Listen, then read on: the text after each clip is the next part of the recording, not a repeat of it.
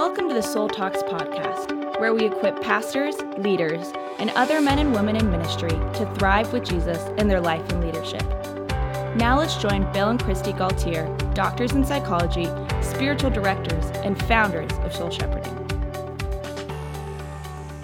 Hello, friends. Thanks for joining us. We're going to have a conversation on one of the best lessons that we have learned from our mentor, Dallas Willard, on the power of solitude and silence.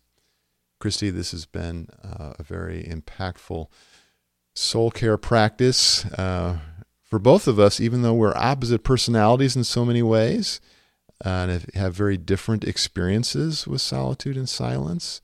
We were reminded of this just recently as we were reflecting on one of Dallas's writings that comes from his book, Renewing the Christian Mind. But he says that every person should have regular periods in life where she or he has nothing to do. And he goes on to say that periods of solitude and silence are indispensable for helping us learn to be instead of just doing. He talks about the problem of us being so busy all the time. He says that harassing, hovering feeling of have to largely comes from the vacuum in our own soul.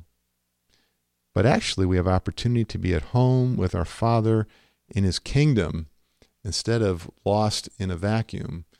And so when we're set aside extended hours, if we can do it, in quiet and being alone, there are many changes that begin to take place if we allow them.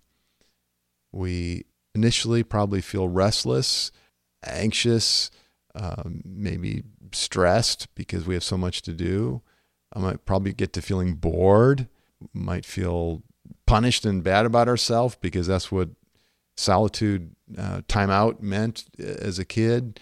And so the first things that we feel, they don't feel good, and they don't seem spiritual, they don't seem helpful, but we're learning how to decompress and how to get off the hamster wheel of our life and to discover that actually I'm not alone in solitude. And actually my life's not empty, but God is beautiful and good and loving. And there are many ways that God is caring for me right now.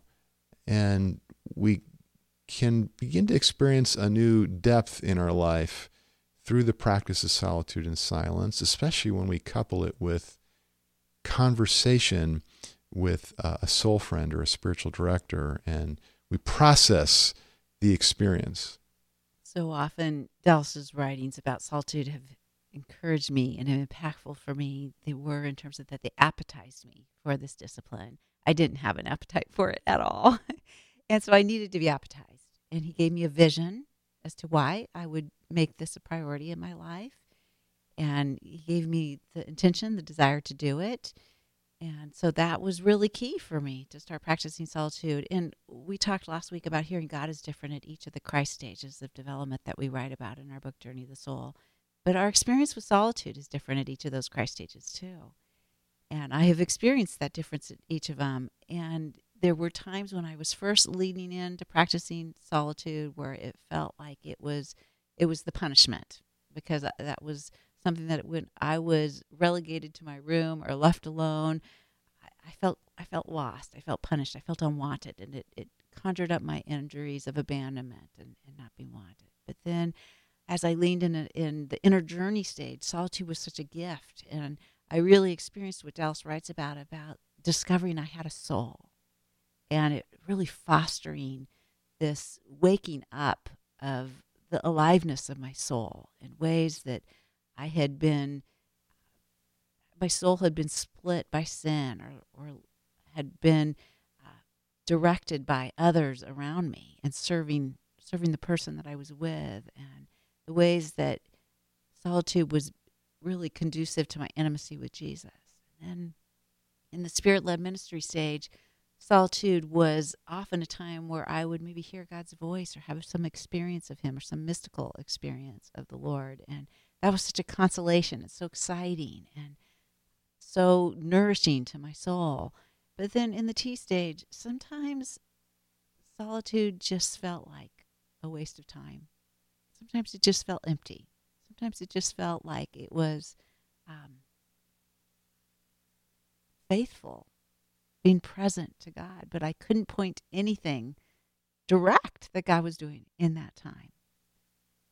In our stage of responsibilities in ministry, it felt like a waste of time, but in a different way, because I was tied into the productivity and what I would be doing for God, and it felt like it was hard to embrace and experience that this was really for God, or to have any experience of a productivity to it. So it's anxious in the R stage. Yeah. Solitude is Mhm. like restless and Yeah. pushing. I want to accomplish more. I want to do more. Yeah. In the T stage, we're able to be quiet. We're able to be still. We're able to just remain in God's presence. But it might feel fruitless in terms of I'm not hearing anything. I'm not feeling close to God even, but I'm just being faithful and yielding myself to the Lord and loving God as best I can. Yes. And so I think we experience it differently, different seasons, different stages of our spiritual and emotional growth, but I think it's necessary and important at each. And I think it's a one that in our day today, we have to really be intentional to make space for, because it doesn't tend to happen on its own. And I think that it's something that we need to understand the intention of and the value in, and we need to enter it with an intention to be with the Lord and to open our souls to Him, but to abandon an attachment to outcomes of what God will do in that time.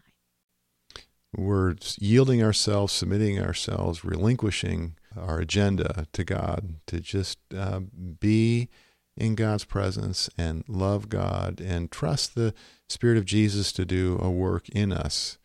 And as we're faithful to that over the days and weeks and months and years, when we look back, we realize actually God is changing me through this practice. I'm becoming deeper, more grounded, more present to the God who's present to me. And God is using the times of solitude to awaken me, as you said, Christy, to sins I need to confess that are dividing my soul and setting me afield from God's purposes. Stress and hurt and bad memories and emotions that maybe we don't want to feel, we become aware of, but then now we can pray them through, or we can talk them through with our spiritual director. And so the pairing together of solitude and community is very powerful.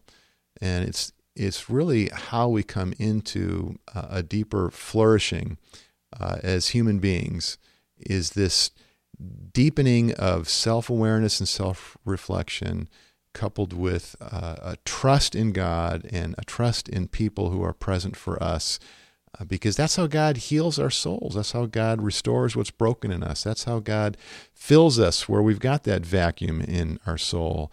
That's where we come to be a more of the non-anxious presence, living in the peace of God, doing our work in the easy yoke of Jesus, because we're not striving, we're not forcing, because we've learned to be still down deep inside. As Thomas Kelly, the old Quaker, writes about, we're learning to center down. We're learning that life of unhurried peace and serenity.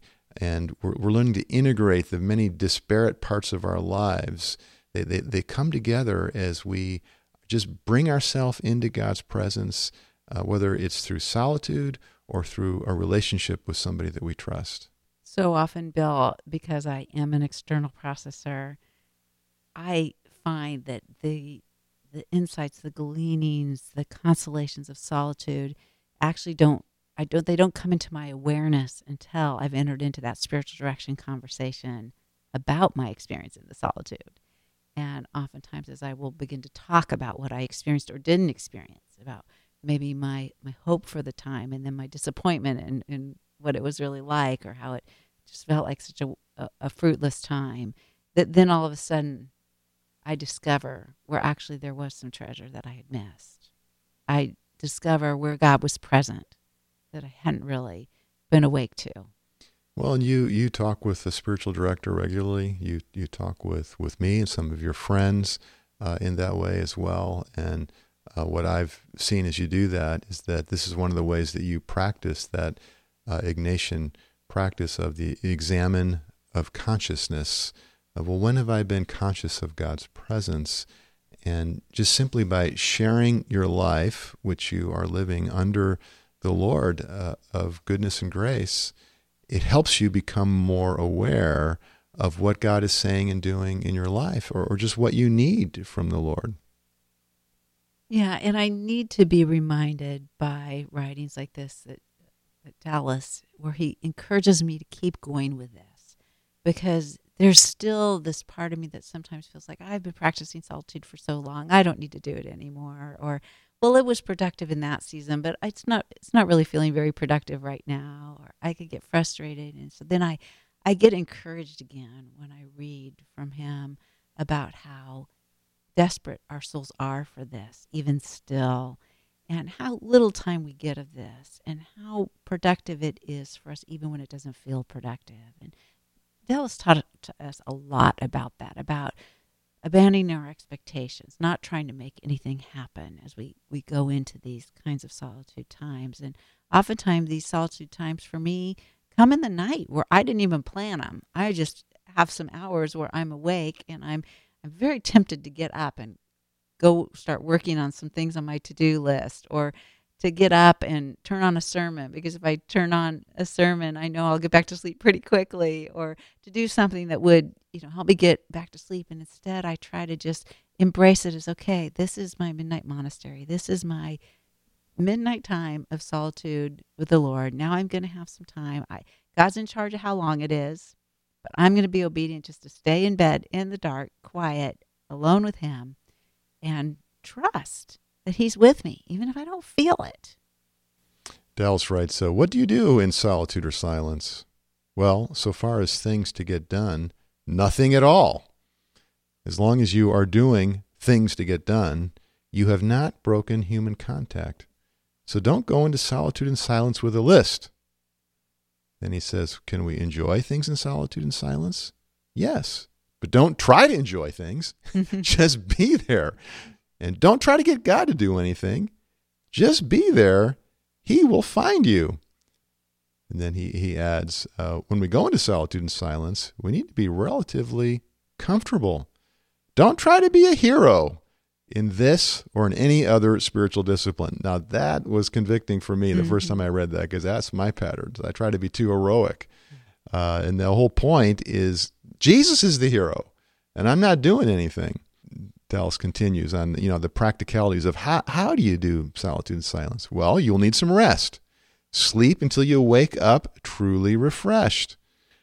We just had our Sabbath day, and it was a day in which I didn't do anything productive, and I did that to worship God, and it wasn't a day with lots of solitude and silence in it. Some Sabbath days are, but it was a day that I dedicated to God, and different points I prayed about God being at work, and God's leading soul shepherding. Jesus is in charge of my life and my work, not me, and I'm trusting that God is at work, and this is a day for me to rest and to worship him. And so it was restful for me. We spent a lot of time with two of our grandkids, and so in some ways it was putting out some energy for them, but it was still, that was restful in a different way because I wasn't doing my normal work.